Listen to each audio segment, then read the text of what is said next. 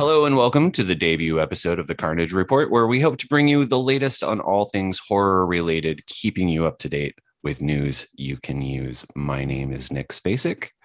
And I'm Julie Holland. And welcome. For this first episode, I think we're gonna start out things a little bit differently and introduce ourselves and like our history with horror, what we do, what we're hoping to do with the podcast. Julie, you want to go first? Sure. And my history with horror is I grew up watching it. It's something that my dad and I used to share as a child of divorced parents. It was every other weekend with my dad, and we would just rent the stack of like the limit of 5 movies. It would always be horror movies. It would often be tiny monsters, Puppet Master, Critters, Ghoulies, all that stuff.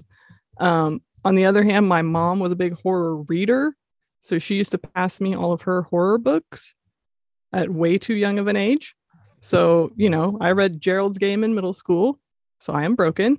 And then I just, it's something that I still enjoy to this day and have gotten more into recently in the past couple of years because I started writing for Modern Horror's website as well as Downright Creepy website. I always find it so funny, like that every like horror person like has this story about definitely reading Stephen King at too young an age.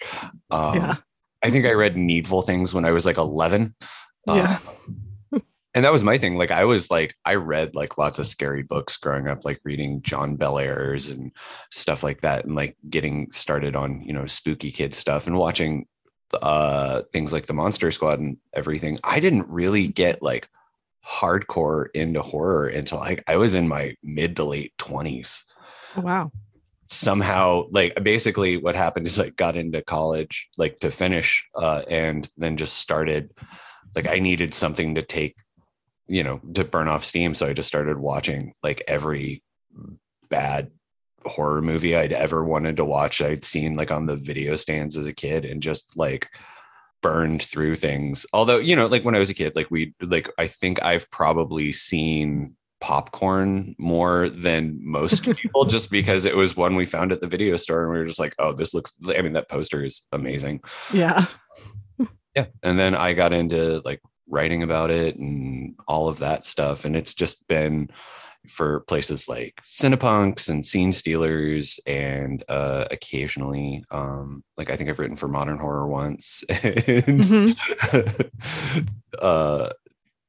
yeah, it's just been it's so much fun like getting to meet everybody. And I think that's kind of how we've started talking more, was just like finding out like a shared interest in scary stuff. For sure. I mean, I think initially we just became friends through being in the same kind of music scene and then, aged more into horror, I guess, than music. Horror you can enjoy from a chair more often than rock and roll. Exactly. The seating's more comfortable. There's popcorn usually. Yes. Now, like the funny thing about this began via like a Twitter thread, like a tweet you put out. Yeah. Basically, my continual complaints that I couldn't find a horror news podcast that I liked. Like there are some out there and they're okay. And for various reasons, they just weren't connecting with me. And the one that I used to like doesn't really happen anymore. So it's like, somebody tell me one. Are there any out there? And out of all the horror people that I interact with on Twitter, no one offered any. So someone said, why don't you make one? And I said, well, I don't have the technical skills and I would need a co-host. And Nick came in with a Scream gif, and here we are. And yeah, now we're recording this episode and I'm super excited about it because like, I mean, I really love the idea of getting to focus on, I was explaining it to a friend the other night. Like the whole idea is that like, it's so hard to like, there's so much back stuff. And I feel like that's why there are so many other horror podcasts that cover, like the history of horror, because there's always new old things being found, but so it's very hard to keep up with the new. And I think this is going to force me to like watch more new things rather than just always go for those comfort viewings. Yeah, same. I watch a lot of trailers because I tend to write a lot about trailers. And then I never actually watch the movies. Even though I want to, I'll watch the trailer and I'll think, that looks good. I want to see that. And by the time the movie comes out, I tend to forget. So hopefully this will focus me in and I can remember to watch those things. And I think like we're going to ask you folks listening to make suggestions and stuff like that, because For sure. there's so much new stuff coming out. Like, I mean, I think we were trying to figure out like what we're going to talk about, and there's so much. The list is long already. And we're going to see if we can fit it in. Now, like in terms of what you think this show is going to do, like what do you think? Like we were talking about this like when we were doing our test recording yesterday, but like the idea like we know each other, but like we don't know each other well. Right. I mean, Nick and I have known each other probably 15 years, I would imagine. I distinctly remember walking into your former place of work one day, not realizing you worked there, and just hearing you yell one of my nicknames from the back and being like, well, who is that? That's the first time I feel I like really remember interacting with you, but that was years ago. And we've been like friends-ish all this time, internet friends, seeing each other at show friends. But I think we'll really get to know each other better on this and get to, you really get to know a person when you find out what kind of horror trips their trigger. Yeah, I think like I think that's going to be the most fun part is for like us is getting to learn like each other's like particulars, because I think everybody has like their favorites and then they have their no-goes. Mm-hmm. And we'll be discussing all of that as the show goes on. We're going to get into a segment we like to call New Nightmares, where we do a roundup of trailers new to streaming, coming soon to theaters, and all the news you can use. All the odds and ends. Yep.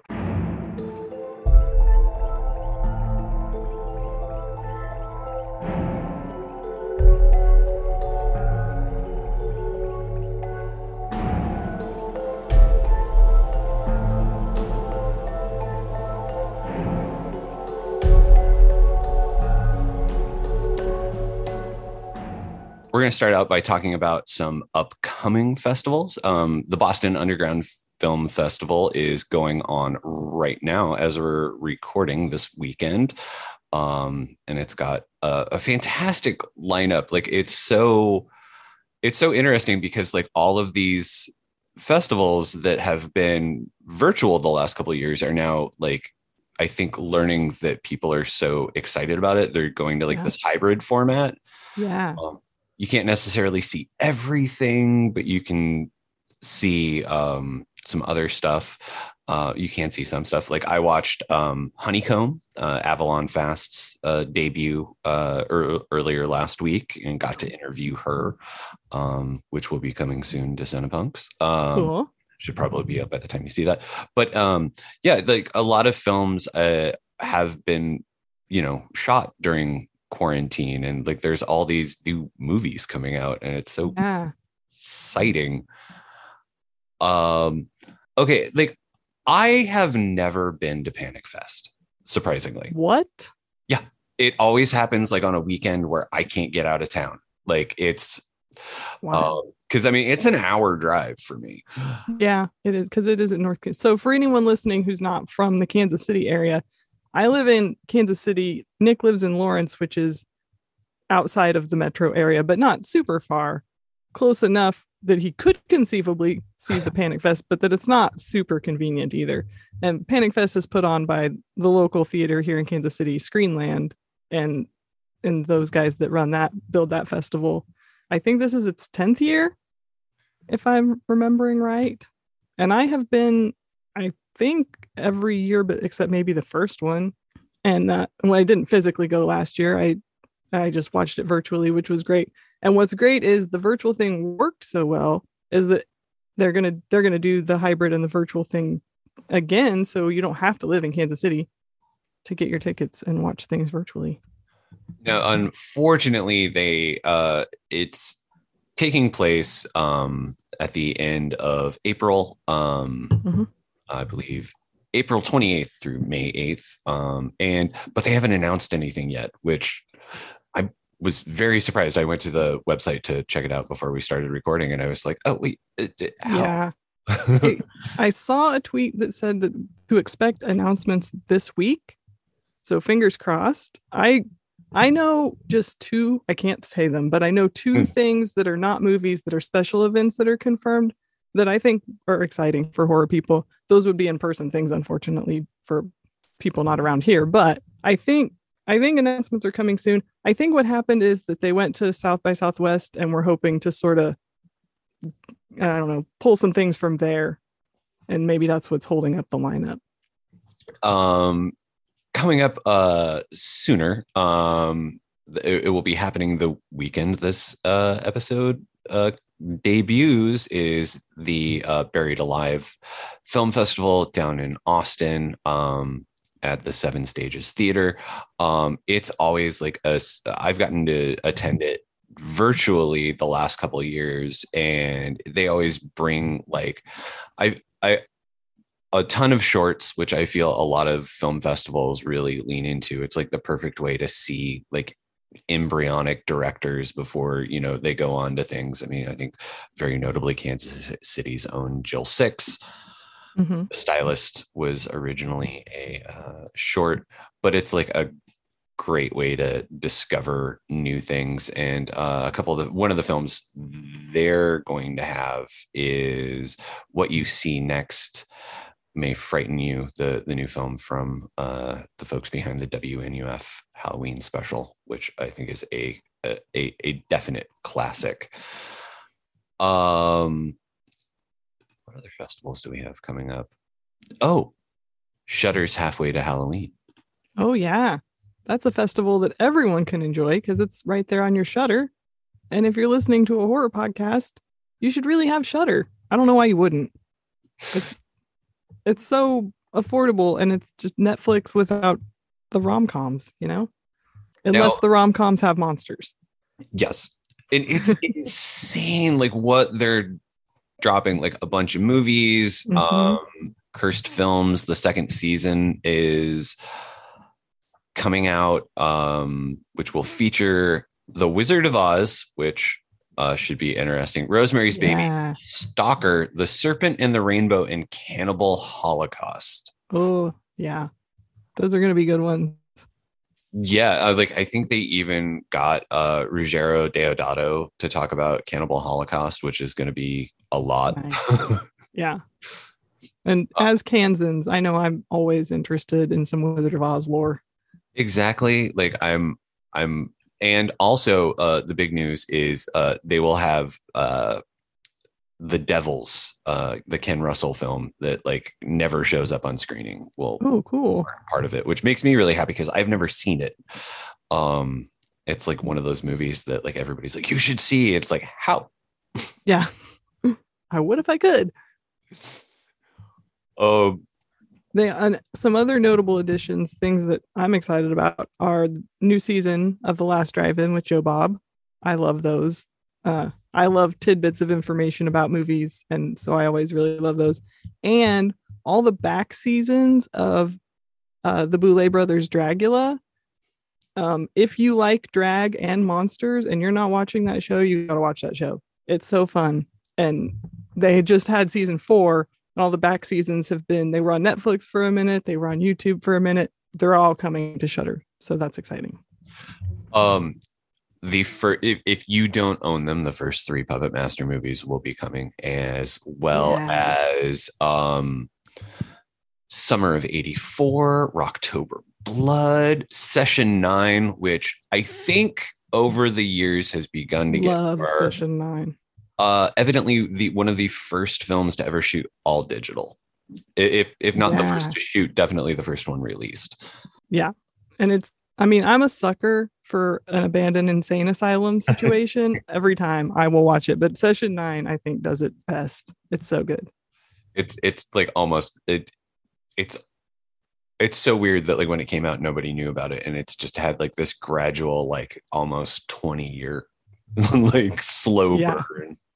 Yeah, I only knew about it just I had a coworker who it's one of his favorite movies. Like he had a dog named Danvers, Wow. and he was like, "You got to watch it," and I did, and I was like, "Thank you," because that's one of my favorites now. So speaking of some other new stuff coming out in June, is the new Micah Monroe movie Watcher, which we both watched the trailer for that. What did you think of it? I'm excited. I love Micah Monroe, and that trailer looks good and creepy. It looks so spooky, and it tells you almost nothing, Yeah. but gives you like a lot of atmosphere, which I like. I'm just like, oh man, this is so good. Mm-hmm. Um, Also, like I feel like, man, like Micah Monroe like came out of the gate swinging with both like It Follows and The Guest, Mm-hmm. and then it was just kind of like this. I mean, she was in like I mean, she was in the Independence Day second one, but like it really feels like other than like she's in Greta, and she's fantastic in Villains, but Yes, that's the one I was trying to think of. I was like, there was another one with Bill Skarsgård. That's the one, oh, that movie isn't is it? yeah, Yeah. no, that movie is hilarious because it's got Yes. Jeffrey Donovan and Kira Sedgwick, and like that I love that movie. I wish more people had seen it. I know she's got like a bunch of other movies that are like in production and development, like they've shot them and things like that. But I I hope that this is going to be the movie that like kind of establishes her as like a star because it is an IFC film. Mm-hmm. But yeah, I just feel like I haven't gotten to see her. She is like the low key, like as much as Samara Weaving is a treat because she's always so fun. Micah Monroe's like the low key treat. Like her roles are more low key, but in the best way. Very, very good summary. Now, I'm gonna skip ahead because I feel Good. like the trailer for Men, like it Yeah. is of a part with Watcher, like in that it is super creepy and you have no idea what's going on, but it really makes you want to watch the movie. Yeah. It looks like something that the very online men are going to be upset about. So, as a woman on the internet, I can't wait for that. But the movie looks amazing. And I mean, like Alex Garland, like I'm gonna say, like I've enjoyed everything he's done, Mm-hmm. and I think it's like I'm super excited about another very visually appealing film with like a great story that's super weird. Yeah. And we only have to wait till May 22nd for that one. So, not Yeah. too long. So Morbius is coming out the weekend this does, which looks to be like the first like official like horror movie of at least Marvel adjacent. Like I mean, Venom is a monster movie, but it's not quite a horror movie. I mean, the second one is almost like a romantic comedy action movie. But Jared Leto becoming a genre icon. I don't think anybody saw it. No, but yet it makes sense because he can be very creepy Yeah. very easily. Like it doesn't take him much to turn into creepy. So, yeah. And, some people find him creepy in real life too, from what I heard. I don't know. I don't know if we're gonna get surprised by it or anything. We were talking when we were first discussing it. Like it's like there's definitely a lot of plot points given out in that trailer. Yeah. Which for those of it, like I'm not a Marvel person. I'm not really a comic book superhero movie person. So if you just told me Morbius, it's Marvel, I would be like, okay, have fun with that. But seeing more of it, I'm like, okay, wait a second. This interests me more. I'm interested because it is Spider-Man adjacent, and Spider-Man is my favorite superhero. I do enjoy Spider-Man. So I think we have time to talk about one more movie. Have you gotten to watch Mariama Diallo's debut Master that's now on Prime? I haven't watched it yet. I did check out the trailer today and it's definitely on my list to get watched probably this week because it looks really amazing. Yeah, I need to find a way to see it because like we got rid of our Prime for political Fair. reasons. Yeah. But oh man, it looks so good. It just like everybody like it's strange to watch a trailer and see everybody in it just be amazing. Yeah. And the story seems super interesting. Very, you know, a lot of horror does social commentary. This is very much social commentary and in a way that I think is going to make some people uncomfortable, which I think is a good thing. I think that's what we're here for. Yeah. So, and excited. also like it's a haunted university, which Yeah, I'm always down for a good haunted house movie. for sure. The trailer gave me kind of like urban legend vibes. Yeah. But in a good way. In a good way. I enjoy that movie more than I should, I think. I do too. I think it gets a lot of crap, but I think it's fun. Well, okay, we're going to take a short break so you can hear the trailer for our feature presentation, which will be the new in theaters film from director Ty West, X. Farmer's daughter, take one. I need to be famous, Wayne. All the best people are. There ain't nobody else out there like you. You know why? Why? Because you got that X Factor. Our days of struggling may soon be over. Hollywood, here we come. So this is it. Our own studio backlog. You looking for a place to stay? Oh, yes, sir. That's one ugly son of a bitch. And my wife, Pearl, is next door, so I would appreciate a little discretion. He don't know what we're doing, does he? Well, it's better to beg for forgiveness and ask for permission. Would you like to come inside? Much obliged. I want to be in the movie. Well, you can't. The story can't just change midway through. If Daddy catches us, there's no telling what he might do. My wife is not well. It happens after dark.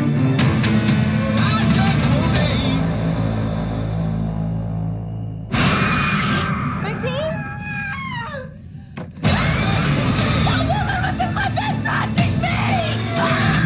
You don't want to leave, do you? People's eyes are gonna pop out of their damn skulls when they see this.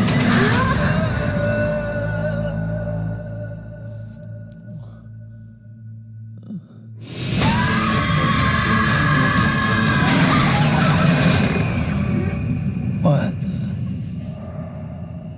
Are you all right? No.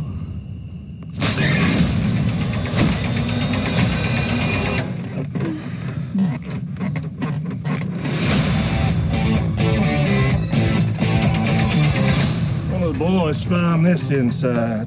What do you think is on it? I see one goddamn fucked up horror picture. All right. So, X. X.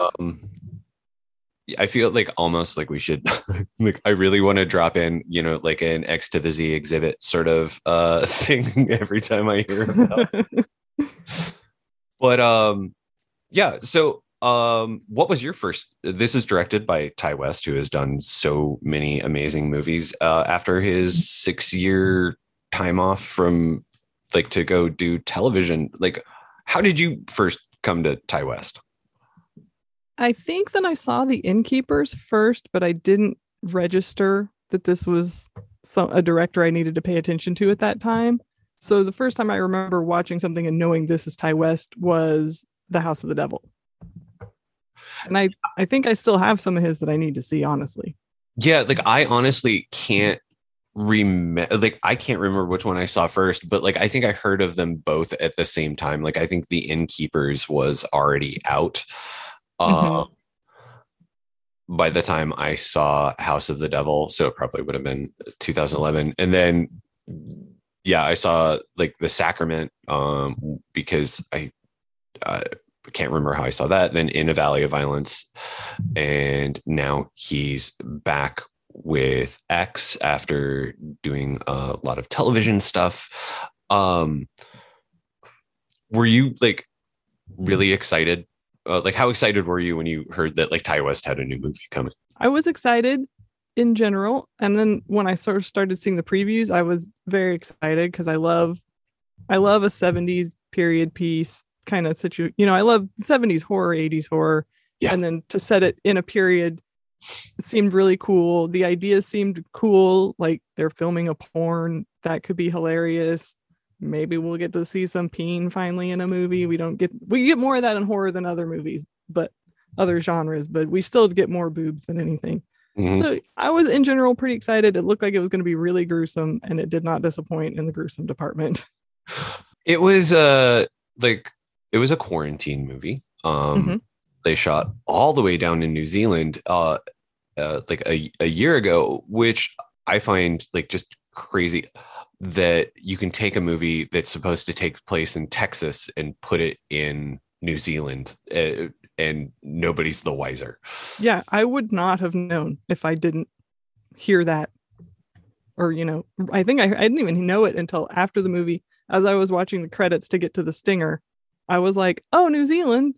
Okay, that makes sense. I bet this was filmed in quarantine. And then I listened to some interviews with Ty West afterwards, and that's exactly what happened. So, yeah. So, to sum up the movie, like it's been referred to as Boogie Nights meets Texas Chainsaw Massacre, which is, I think, a good way to get people who wouldn't ordinarily go to see a slasher go see it.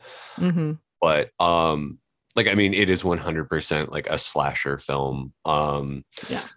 Per Wikipedia, the plot follows a cast and crew who gather to make a pornographic film on an old couple's rural Texas property, but get caught and find their lives at risk, and such at risk it is.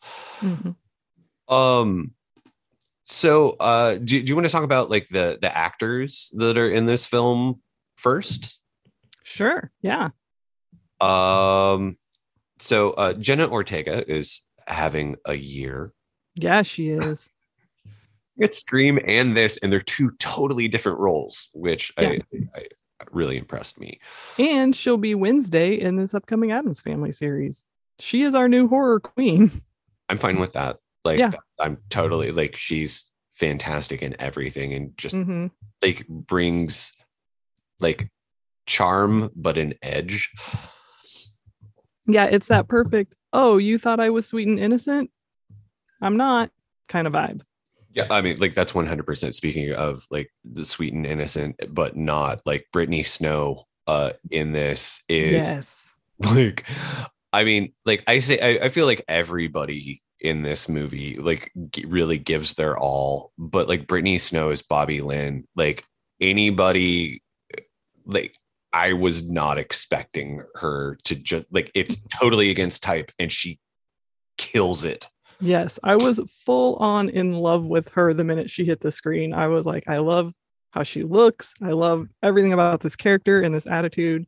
And I didn't even like, I knew the name Brittany Snow, but I didn't think about what I knew her from until I was watching an interview afterwards. And I was like, oh, it's Chloe from Pitch Perfect. No wonder I love her, because I love Pitch Perfect and I love Chloe. But yeah, but she disappears into the character. You don't even think about anything else you've ever seen her in. She is that character. Like, you're just like, there are times in the film where it feels like it's very much like everything kind of slips away and it feels not documentary like, but you just feel like you're sitting there on the couch, like when they're in the cabin and just like after they've had their first day of filming, like you just kind of feel you're right there. Mm-hmm. And I don't think it's a spoiler at this point to reveal the fact that like Mia Goth has a dual role, which I was like as Maxine, one of the aspiring actresses, but also as well as the the woman half of the couple, Pearl. Yes. No idea. Yeah. I could tell, honestly, I could tell that this is a young person and old person prosthetics, but I did not know that it was her. Even like like I said, I sat through the credits. I didn't really pay attention to that part of the credits because I was like, oh, I know who the actors are. So I didn't even realize it. Yeah, till later, till I left and was like, oh, okay, that is her. Okay, because otherwise, why would they put a young person in old person prosthetics? Why not just use an older person? But the funny thing is like I feel like her prosthetics work so much better than Stephen Ure as Howard. Like that was the only sort of thing that really I think took me out of the movie was like his makeup was so overdone. Like he looked like something out of like a Charles Band movie. Yeah, I mean, honestly, the way the elderly, and I understand that who they are and why we're painting them how they are. But here's I'm just gonna get into my main problem with X, the thing I didn't really like about it. As a middle-aged woman hurtling towards old age, this whole the elderly are gross and terrifying thing is a trope that I'm just over. Like they can be, any kind of, they can be an old person, they can be a bad character, a good character, whatever. They don't have to be gross. We don't have to make them all gross all the time. Yeah. You can be a scary young person, so why couldn't you be a scary old person without being gross? I don't know. It just is like, come on now. When you're young, you do think old people are gross, but as you start to get older, you're like, come on, I still have a place in society.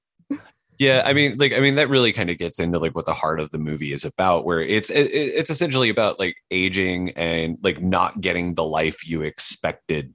Yeah, just like absolutely. Like, I mean, like that's Bobby Lynn, that's Wayne. Like they're I mean, you can even maybe look at it like Scott Mescudi, aka Kid Cudi, as Jackson Hole, like.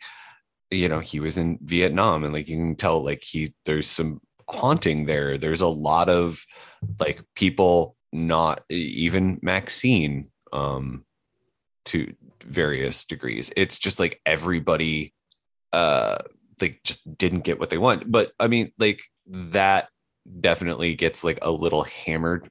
I know that they try to make the Pearl and Howard sympathetic, and I mean you do get that to a point, but I mean it's essentially like to piggyback off what you said, like I mean I think part of the thing about this movie is like an underlying, I don't know if it's a theme or not, but it's definitely a point, is that horny old people are gross. Yeah. Well, and although that bothered me, it is the point. It is the point. Like it's the point, especially for women, that the older you get, the less society has a use for you, the less society wants to see you having any sort of sexual feelings. And so, I mean, the what the movie has is that it's very sex positive. It's very like all the women are empowered. All the women, they're in porn. It's their choice. They want to do it. They are here. They're happy to do it. And they think that it's going to take them to the next level. But then you also have this contrast of they can only do it for a short time and then they don't matter anymore in that realm. Yeah. And I think it's even addressed at one point where it's like Bobby Lynn is just like, I'm going to do this while I can. Like, I mean, people want to pay to see this and I'm going to take advantage of it while that's a thing. Yeah.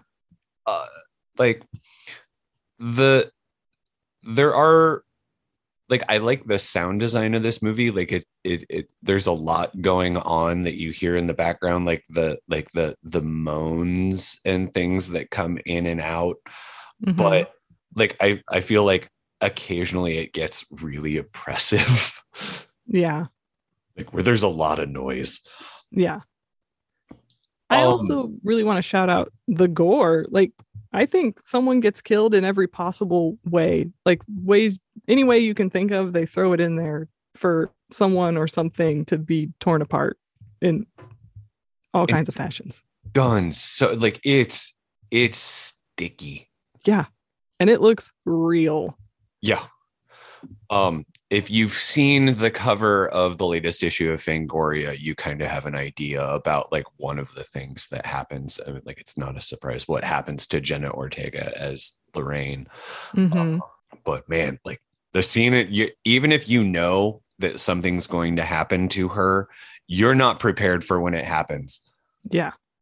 It's funny, when I left the theater, one of my friends was like, I thought it could have been gorier. And I was like, okay. I mean, sure, I guess they could have put more in, but what was in there was nailed. They nailed it. And what I really appreciated about like all of the kills in this movie is that they're some of them are very sudden and surprising. Like there are a couple scenes that legitimately like made me gasp. Yeah. Yes. Agreed. I won't say which ones because no, we don't want to spoil, but there was definitely one where I was like, oh, okay. That person's gone. Yeah.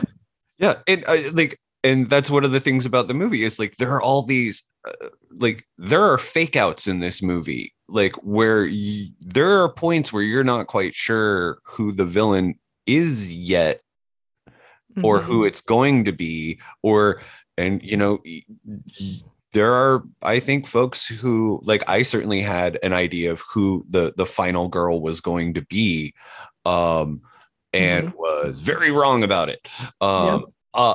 Going back to makeup and special effects, why does Mia Goth's like highlighter never disappear? Great question. I thought that too. After she goes swimming and her blue eyeshadow is still completely on. And this is 70s blue eyeshadow we're talking about. This is not modern technology in blue eyeshadow. It's a little bit of a plot hole. I'm wondering if it's a plot hole or if it's like a signifier of something. That could be too. I think there's definitely like somebody needs to ask Ty West about that. If anybody happens to know Ty West, I would really appreciate you posing the question as to why Maxine's very bright, like very shiny blue eyeshadow like never disappears. Yes, we need to know what brand that was. So in terms of like you were talking about this when we were discussing whether or not we were going to cover X, but like what were some of the movie lifts that you saw? Like, well, I mean, you can't deny the Texas Chainsaw Massacre of it all. I think you can see that in the trailer. I thought there was also a pretty strong Psycho moment.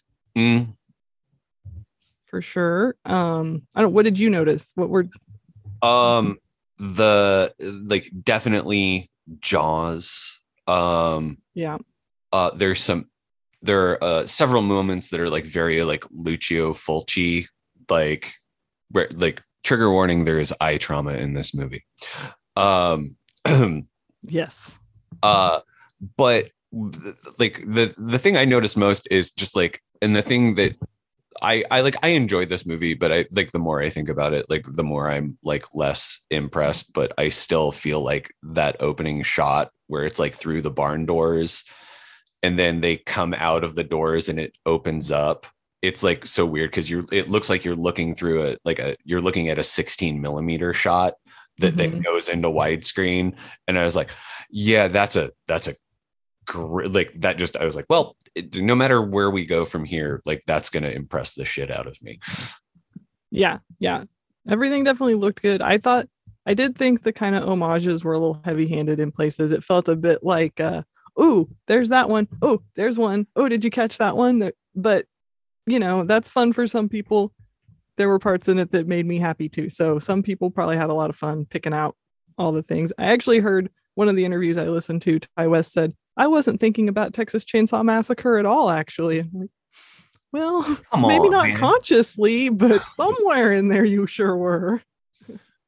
Now, I was trying to, this is the thing I always think about, like when I go see a movie in the theater, I was like, is it really necessary to see it on a big screen?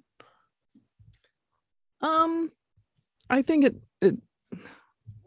as you mentioned with the sound, I think that you're not going to get that at home as well. I think it is fun to see it with people because there are so many moments where you're like, oh, and that's always fun to hear other people do it.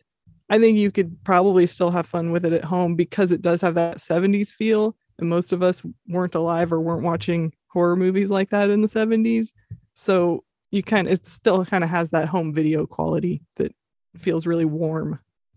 The thing I feel like there are certain things like the sound, but also that scene where Maxine is swimming.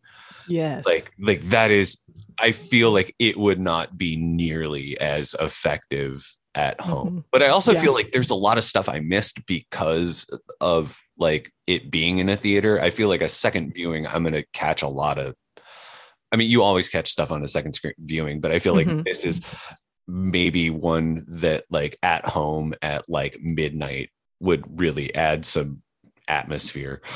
Yeah, I agree. It's definitely one that is worth rewatching. If you can see it in the theater, I think do it, because just seeing it with people is going to make it more fun, because it's kind of that kind of movie. And also because of the nature of what they're doing, they're making porn. You're sitting in a theater with a bunch of people you don't know, almost watching porn. It feels weird. It already sets you a little uncomfortable, which probably makes you react a little more.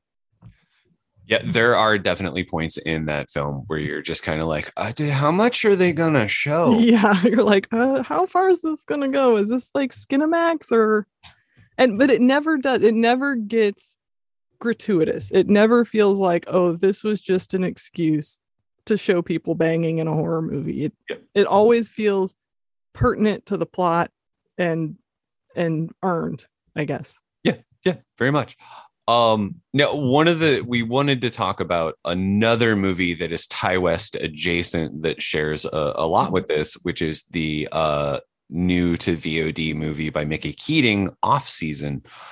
Because I mean, like obviously, like Jocelyn Donahue is breakthrough film, The House of the Devil.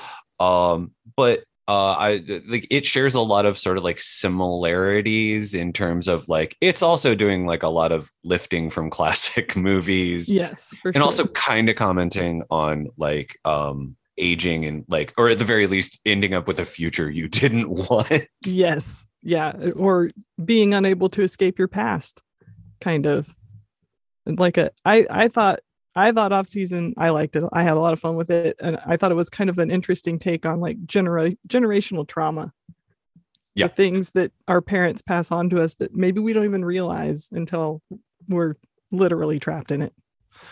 And I mean, honestly, if you want to see like the best, like speaking of like Lucio Fulci, like it is very much like there's a lot of fog. It's very much like the beyond. It's very Lovecraftian at times. And also there's a great scene that definitely is 100% a lift from Blood and Black Lace, the Mario Bava movie. Is like where Jocelyn Donahue is wandering through a bunch of mannequins. Yeah. Yes. Yeah. I recommend checking that out if you have to rent it. I think it's only for rent right now, which I did with $6. But I mean, it's got Jeremy Gardner, and I'll watch anything he does or is part of or adjacent to. And I like Mickey Keating too, so that's a good one too. Yeah, and it's Jocelyn Donahue is fantastic in it. It's nice seeing her like in a starring role again. And also Richard Brake is in it like and has like a great like scenery chewing monologue that's like there. It's not one you necessarily have to seek out, but if it sounds interesting at all, definitely watch it. For sure. And especially like if you like that sort of 70s 80s vibe that X gets you started on, it'll make for a nice companion piece. Yeah, it's got that. I don't think you really know what era it's set in for sure. It's one of those, we don't know when it is, but no one seems to have a cell phone, so it's probably not current. And that's all we really know for sure. Exactly. Well, so those are our thoughts on X and a little bit on Off Season. Mm-hmm.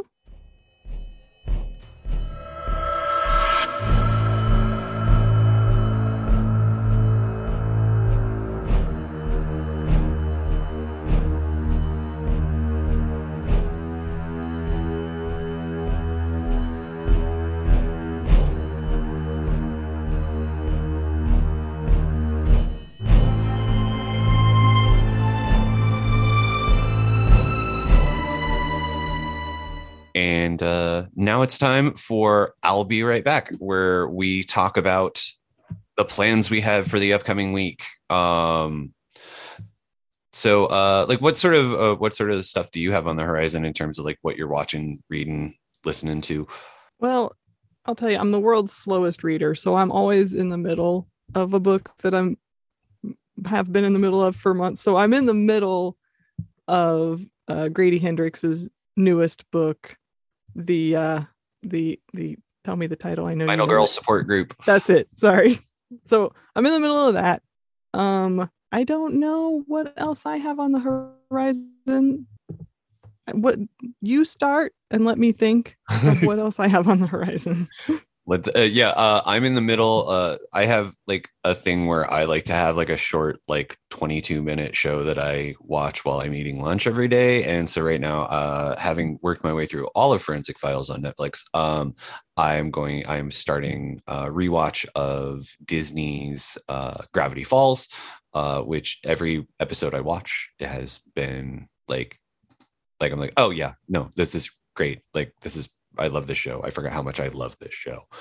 I'm getting ready to do a reread of Graham McLeod Chapman's Whisper Down the Lane, because it comes out in paperback. And then, and then I got a couple of movies via on Blu-ray from Kino Lorber. They're putting out a new version of New Year's Evil, and they're also putting out the classic Tentacles. So like I'm excited to finally get like I've seen New Year's Evil several times and all that, but like I'm very excited about finally getting to see Tentacles, and it's like a new scan. So nice. So all I can really think of that I have is I watched the first 3 episodes of From, because they were on Amazon, but it's an Epix series, or is it Epix? Epix? I think it's Epix. Okay. Epix. It's an Epix series, and I don't have that. So it feels like that might be worth getting it for a month, because those first 3 episodes are they're pretty cool. It's a weird story. You don't know what's going on. 3 is just enough to give you a taste, and you're like, wait, what's happening? What's going on? And as I'm sure you're aware, Riverdale's back. I need to get caught up. I'm behind. So behind. But like I feel really bad. Like I have a Southside Serpents patch on the back of my jacket, and I feel like I am just like 100% posing at this point. Yeah, I'm behind. I'm really behind. I need to get caught up. It's the most ridiculous show that I spend my time on, but it's like candy. You turn your brain off and just enjoy whatever craziness they've come up with.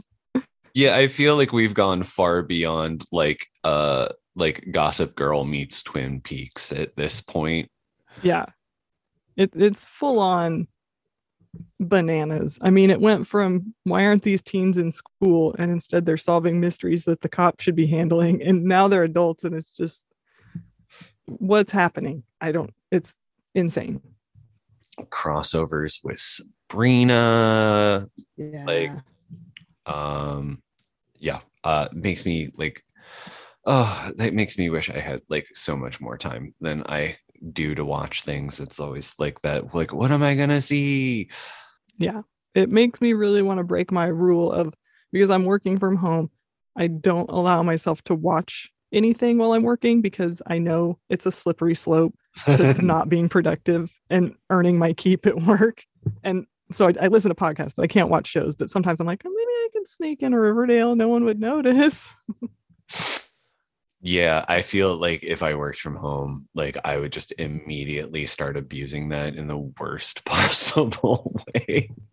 It's been an exercise in self-restraint, that's for sure. Oh yeah, and I'm also super excited at some point this week to I'm going to try to watch The Innocents, which creepy kids. Oh, very excited. Nice. I'll have to look into that one.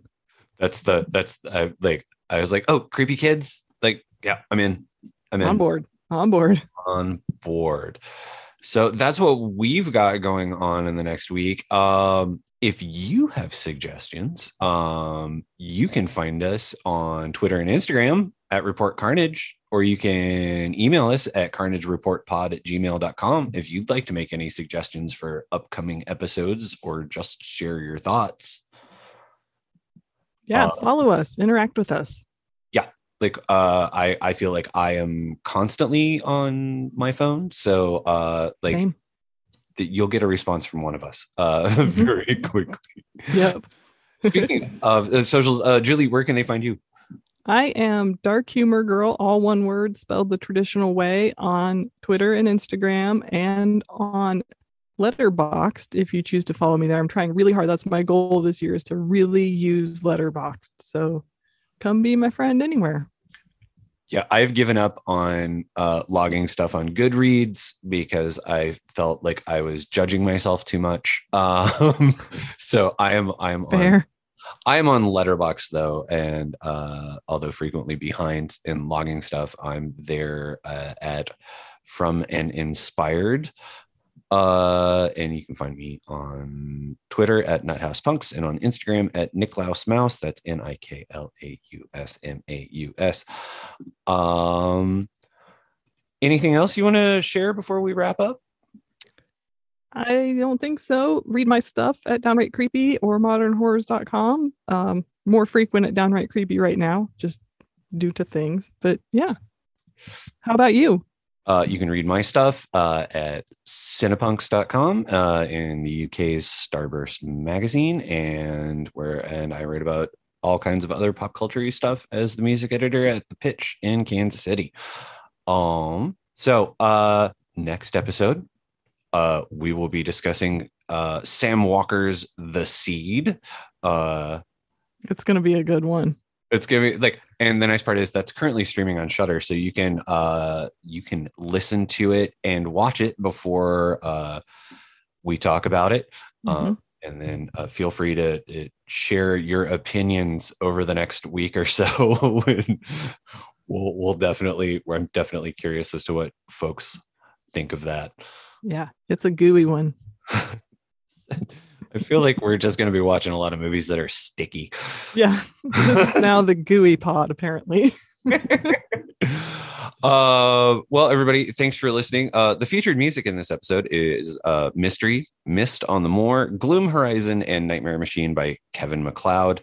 All available at incompetech.com, licensed under Creative Commons by Attribution 3.0 license.